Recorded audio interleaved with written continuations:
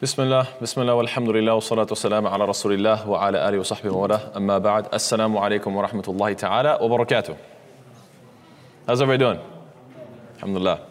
So today inshallah we're continuing with Surah Al-Asr, and where we left off was right at the beginning of talking about this ayah in which Allah Ta'ala says what? بَعْدَ أَعُوذُ بِالشَّيْطَانِ الرَّجِيمِ وَتَوَاصَوْا بِالْحَقِّ. So just as a quick recap, we understand that Allah Ta'ala is telling us about a fact of all of life and all of times and all of humanity, that every single human being by default, or you could say the standard, is that people are in loss. What are they losing? Constantly losing time and not spending their time well. The exception is who? Those who believe, and that belief obviously is an understanding and a faith and a conviction that is internal, that is then therefore manifested, as we gave the example of, the seed and then comes the fruits. That is manifested through actions. الَّذِينَ آمَنُوا وَعَمِلُوا الصَّالِحَاتِ. And then we get to وَتَوَاصَوْا بِالْحَقِّ, and we talked about the importance of that bridge between bringing faith to somebody and actually giving them da'wah, from faith to da'wah. What is in between? You have to have both the theoretical and the practical, and then inshallah ta'ala you can convey the message. We talked about that last week. So now we get back to this topic of وَتَوَاصَوْا بِالْحَقِّ. And we recognize that, first and foremost, da'wah is not an option. And unfortunately, this is how most of us treat da'wah. Now, it's very important to recognize that da'wah is not like necessarily, let's say, the obligation of 5 daily salawat. In terms of 5 daily salawat, everybody has the same expectation upon them, right? You have to pray at Fajr, Dhuhr, Asr, Maghrib, Isha. Everybody has the same expectation. Whereas when it comes to the issue of da'wah, it's not that everybody has the same expectation. It's similar, you could say, to birrul walidain, being good to your parents. Everybody has to be good towards their parents, but that's going to vary greatly depending on, I live very far from my parents. My parents have passed away. That's a possibility, right? So I honor their memory and I try to be good to their, let's say, friends and relatives, etc. Versus you're living in their house and they have lots of needs, right? So it's going to vary greatly what birrul walidain means to each person. In the same way, da'wah means different things to different people. So we all have to be our own judge or our own arbiter to figure out when are the opportune moments that I can actually convey the truth and, enjoin good and forbid evil. And so we have to, as the hadith of Umar ibn al-Khattab, radiallahu ta'ala anhu, he says, حَاسِبُوا أَنفُسَكُمْ قَبْلَ أَن تُحَاسَبُوا. Take account of yourself before you're taken count of. So yes, the interesting thing about this word tawasi is that it comes from the root word wasiyah. And a wasiyah is No? What is a wasiyah? Sorry?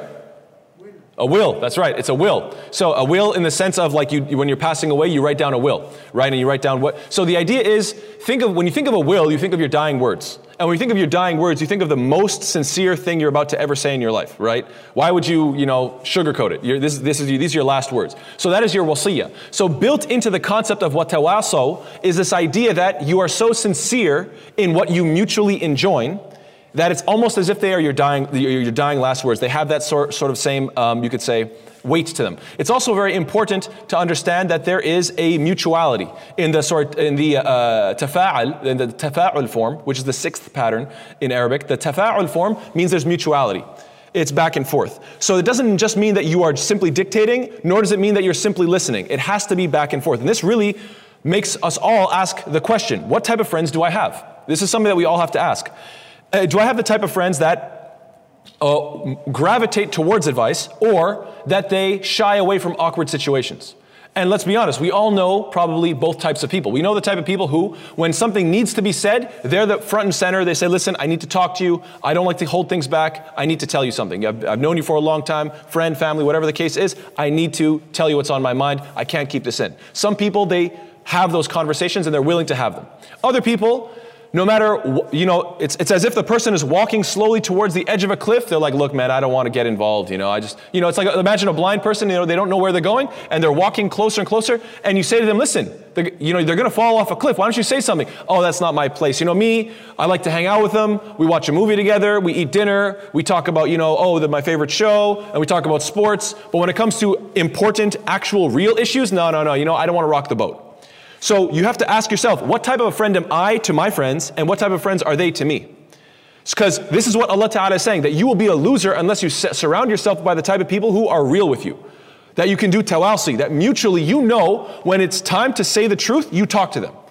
You know that when something serious needs to be said, you will say it to them and they will say it to you. When you are blindsided or when you can't see something for what it is, when you have a third-party perspective and someone's like, listen, I know you don't notice it. You're involved in a relationship and I don't think it's good. Or you're getting too involved with this type of people or this type of thing, whatever it is, I don't think it's healthy for you. I need to talk to you. Are you that type of friend? And do you surround yourself by those type of friends? Or would you rather those who just keep everything comfortable? Ibn Hibban, rahimahullah, has a nice quote. He says, خير الإخوان أشدهم مبالغة في النصيحة. The best of brothers are the ones who are the most far-reaching in their advice.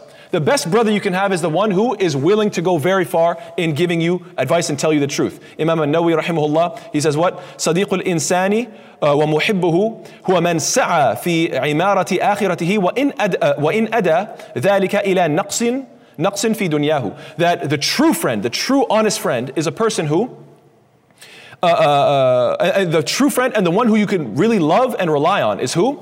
Is the one who strives towards building his other friend's akhirah, even if it may lead to a deficiency in his dunya.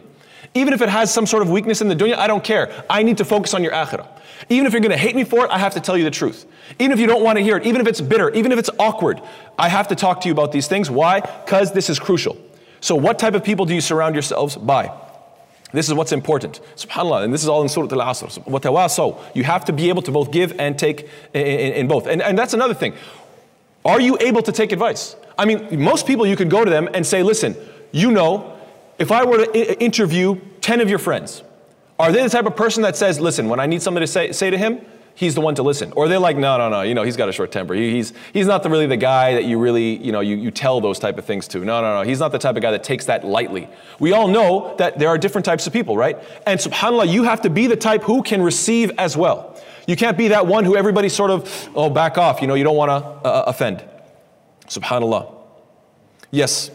وَتَوَاصَوْا بِالْحَقِّ, that they mutually enjoin in the truth. That scholars, they generally agree that al-haq here is referring to the Quran and Sunnah, and the idea here is what? That when we talk, when we give nasiha, when we have conversations with our friends, we should do our best to include as much Quran and Sunnah as possible. It's not enough to just give advice, but try to remember an ayah of Quran, try to remember a certain hadith of the Prophet ﷺ. And if you don't study these things, then you won't be able to do that. And that's unfortunate. So we want to, وَتَوَاصَوْا بِالْحَقِّ, we need to know the haqq in order to share it. فَاقِدُ الشَّيْء لَا يُعْطِي, right?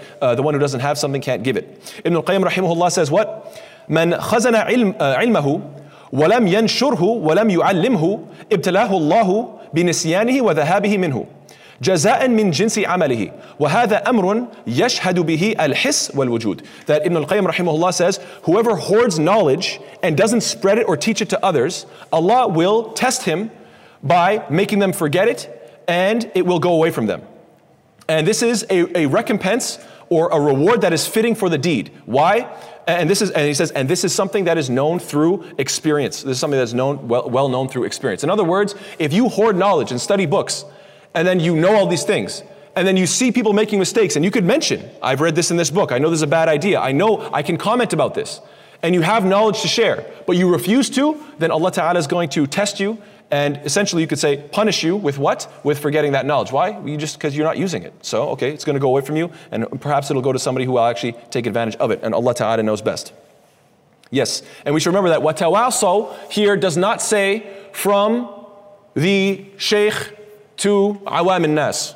It doesn't say from the scholar to, let's say, the general public. It doesn't say from the elder to the younger. It doesn't say that. وَتَوَاصَوْا is very open-ended. That means everybody should be accepting. And I know it's very difficult if somebody younger than you or somebody less knowledgeable than you or whatever the case is has some advice for you, your immediate gut reaction when the ego flares up and says, who are you to talk to me? Right? That's natural. At the same time, though, you have to suppress that. You have to catch it before it jumps out. You feel it rush to the top of your throat. You got to catch it before it jumps out, squeeze it back down, and say, you know what? Thank you for your advice. I'll think about it. And you know what? I'll consider it, and I'll try to see from your perspective as well. I'll give it a chance. It's very, very important that you do that.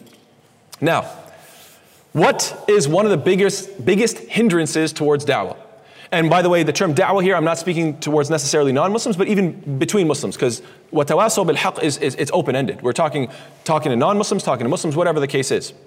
What is one of the biggest hindrances for both Muslims and non-Muslims? It is a phrase that I'm sure we've all heard, something that is unfortunately plaguing humanity, the sentiment of mind your business. I'm sure we've all heard that, right? Mind your business. And this, the moment we hear it, we think, oh, it's like somebody pulled the plug. It's like somebody just shut you down from giving da'wah. You were just all motivated to say something, and then someone right before you opened your mouth said, you should probably mind your business, and then boom, you were shut down. SubhanAllah, if you're the type of person who hears this often or says this often, then I have some words that I'd like you to hear from the Prophet ﷺ. Authentically, the Prophet ﷺ mentions what? وَإِنَّ أَبْغَضَ الْكَلَامِ إِلَى اللَّهِ أَن يَقُولَ الرَّجُلُ لِلرَّجُلِ اتَّقِ اللَّهِ فَيَقُولْ عَلَيْكَ بِنَفْسِكَ. This is authentic hadith. The Prophet ﷺ says what? The most hated. إِنَّ أَبْغَضَ الْكَلَامِ. Not I dislike it kind of, not it's kind of annoying. The most despised, the most hated speech to Allah subhanahu wa ta'ala is what? That one man says to another man, أَن يَقُولَ الرَّجُلِ لِلرَّجُلِ, that one man says to another man, اتَّقِ اللَّهِ, fear Allah. He's giving some advice. Don't do that. What are you doing? That's wrong. Fear Allah. Don't go down this road. Don't do what you're doing. No, he's trying to give some sort of advice. What does he say in response? فَيَقُولْ عَلَيْكَ بِنَفْسِكَ. Mind your business. This is one of the most hated things to Allah ta'ala. How easily we throw this word around. Oh man, no, don't talk to that person. You should mind your business. No, stay away from that. Mind your business. We are each other's business. Do we understand this? We are each other's business. This idea that mind your business and we're all isolated and we can't, no, don't look at me, don't talk to me, or you stay in your corner. This is why people kill themselves, because they have nobody to talk to. They're so isolated, they're so alone. Their best friend is their phone or their laptop. SubhanAllah. We don't get involved with one another. Of course there are limits. Obviously there's limits. You don't put your nose in everybody's business. You don't go beyond a certain limit. You don't involve yourself in things that are intrusive and rude. Of course there are limits. But subhanAllah, when you see somebody blatantly doing evil, and this is somebody that you know, then how can you say, oh, I should just mind my business? No, we know that in fact the Prophet ﷺ is saying quite the opposite. This is one of the most hated words to Allah subhanahu wa ta'ala, that this deen is for everybody.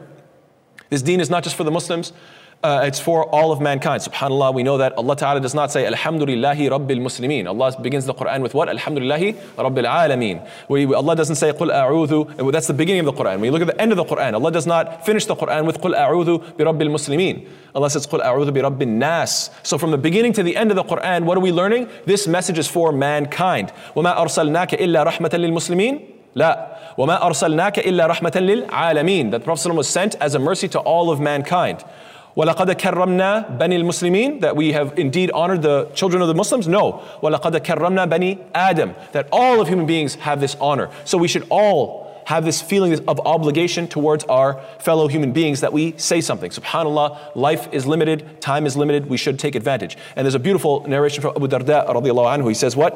مَا تَصَدَّقَ مُؤْمِنٌ قط بصدقة أحب إلى الله عز وجل من موعظة يعظ بها قوما فيفترقون قد نفعهم الله بها. That a believer can never give charity more beloved to Allah subhanahu wa ta'ala than advice that he gives to a people who then disperse it and Allah benefits them with it. That this is the most beloved thing, that you just, the best sadaqah, $100, $200, $1,000, no. Teach somebody something good that they will live by. Say some powerful words that they will remember for their whole life. Say something that they can teach their kids. This is what Abu Darda radiallahu ta'ala anhu is saying. This is the best thing, this is the best sadaqah. Yes, of course money is good. Yes, of course charity is good. But subhanAllah, give in such a way that you give the best advice, some words of encouragement, something that people will remember for 10, 20, 30 years of their life, and they'll pass it on to 100 more people inshallah. This is the best sadaqah you could give. Why are we holding back? There's a nice quote from George Orwell, 1984, the famous book. He says, the further a society drifts from the truth, the more it will hate those who speak it. So yes, you have to accept the fact that it might come with some consequences. Obviously, if da'wah was easy, then the lives of the Anbiya would be the most comfortable, right? The Anbiya would have no problems. Simple, I speak the truth, everybody loves me. It doesn't work like that. Speaking the truth can be difficult.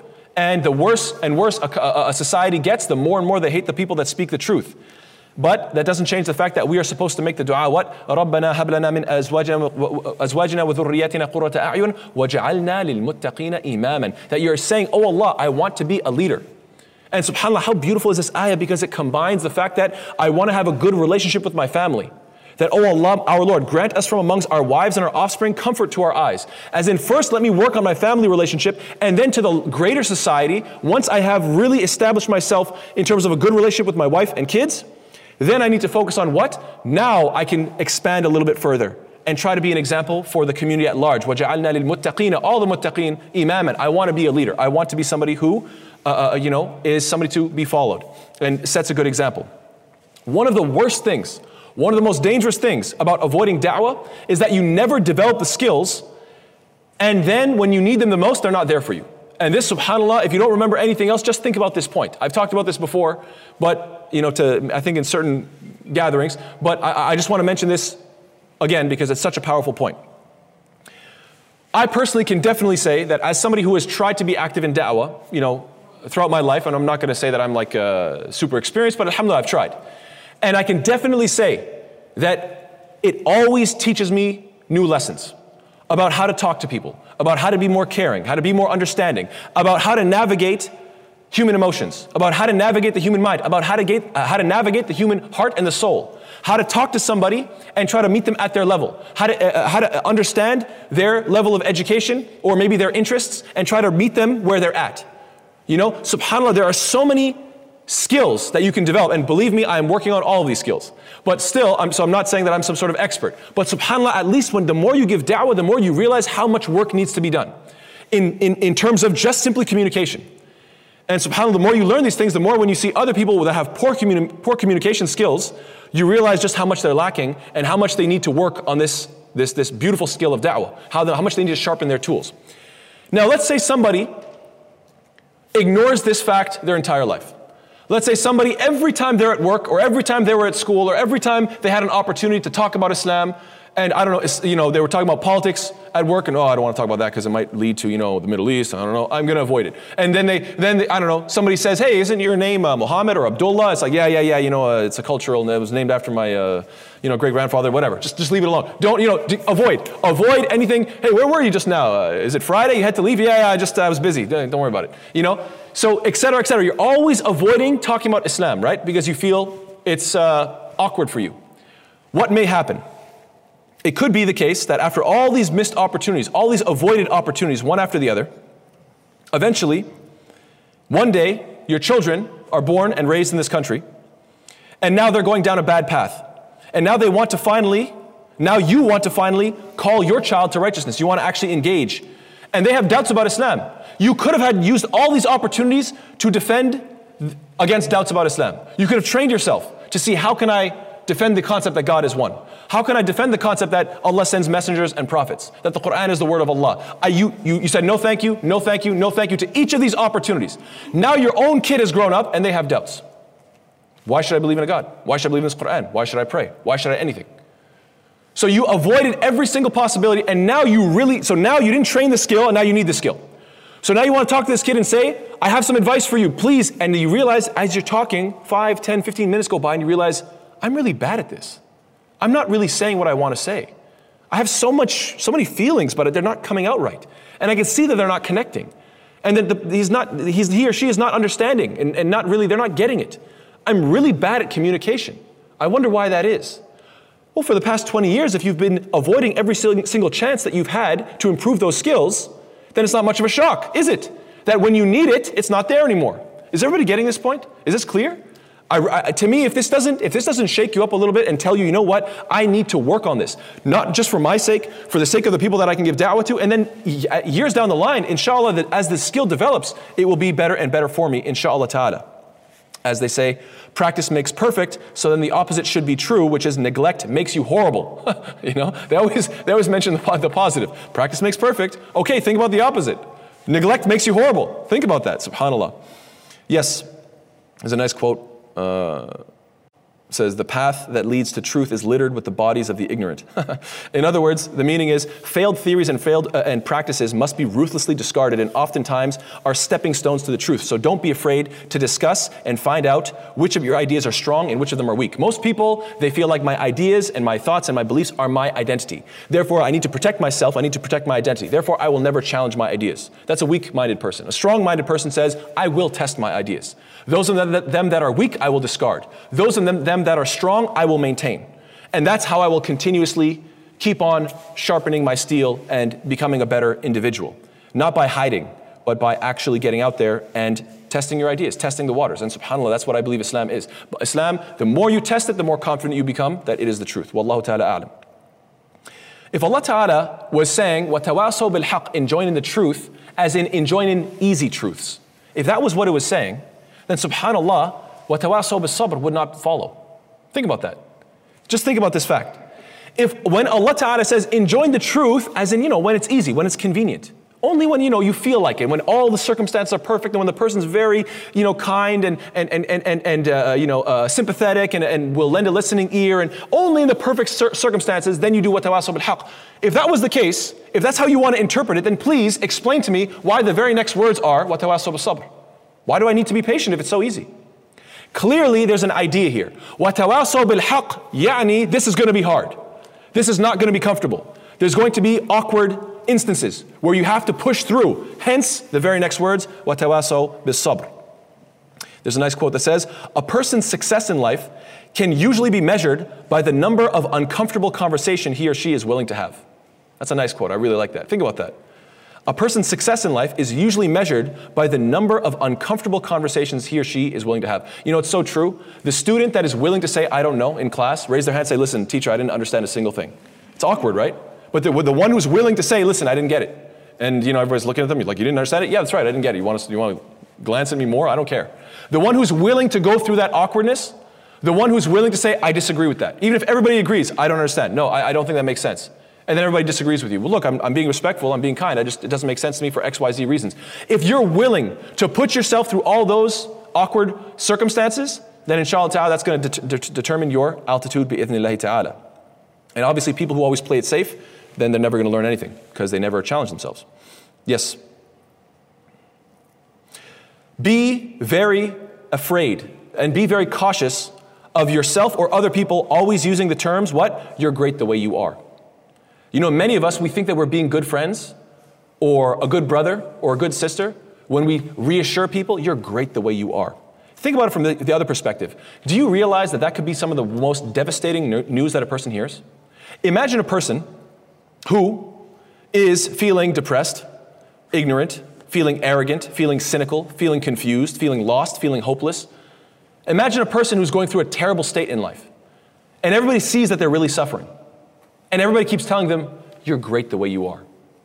You know what that means? There's no improvement for you. You can't improve. You're great the way you are. Do you know how painful that can be? If somebody were to just do وَتَوَاصَوْا بِالْحَقِّ and let them know, you're in a terrible state right now, but there's hope. I'm not going to sugarcoat it. Your behavior is appalling. Your behavior is detrimental to yourself and to those around you. You are causing a lot of harm to those who love you. I'm going to tell it to you I'm going to tell it to you straight, but there's always hope. There's always hope for improvement. What's the expression? Every saint has a past and every sinner has a future. That's a nice quote. So yeah, the idea is what? That listen, no matter how bad of a situation you're in, tell it like it is. You are in a bad state. But don't worry, because we recognize how bad of a state you're in, there's room for improvement. And the worst thing you could do when a person's in a bad state is just keep telling them that no, you're just fine. Because that means they're at 100%, they've maxed out. And that means 100% is horrible. And they have no room for improvement. It's kind of similar to the way celebrities, when they become rich and famous, and that was the thing that they always thought would bring them happiness, and they realize they're not happy, then they're like, there's nothing left. And sometimes they go into great depression and get involved in all sorts of drugs and drinking and so forth. Why? Because they thought that was the ideal, and when they hit it, they realized, oh my God, I don't feel happy at all. This is devastating. So it's that same idea. You keep telling somebody who's in a bad state, you're great the way you are, it's only going to break them even more. So please, tell it like it is. And by the way, it just so happens to be true. No, وَتَوَاصَوْا بِالْحَقِّ means what? Tell the truth and tell them exactly what is good and what is bad. And also, when you look for good in others, subhanAllah, you discover the best in yourself. Yes. And don't think that this is only relegated to those who are in the worst of times either. Even those who are doing well. Allah Ta'ala tells us what? فَذَكِّرْ فَإِنَّ الذِّكْرَ تَنْفَعُ الْمُؤْمِنِينَ. And remind, for indeed reminder benefits the believers. So yes, even those who are practicing, even those who are strong in their deen, still use an opportunity to encourage them more. Even if you feel that they are in a strong state, there's nothing wrong with further encouraging. And be patient with whatever may result. Yes, of course, it can result in terrible consequences. Yes, it can result in people being frustrated and rude to you and condescending and so forth. But the Prophet ﷺ says what? المؤمن الذي يخالط الناس ويصبر على آذاهم أعظم أجرا من المؤمن الذي لا يخالط الناس ولا يصبر على آذاهم. That the believer, this is in Ibn Majah and is a Sahih hadith. The believer who mixes with the people and bears their annoyances and their frustration and the pain that they cause. You're mixing with the people and you're putting up with their nonsense, but you're still trying to work on them. The one who does that and has patience will have a greater reward than the believer who does not mix with the people and does not put up with their annoyances. So this idea of, I just need to stay away from everybody. Why? Because that's the best thing for me. That is not the advice of the Prophet sallallahu alaihi wasallam. Yes. So, inshallah ta'ala, there's one final point about watawasaw, it's in the plural.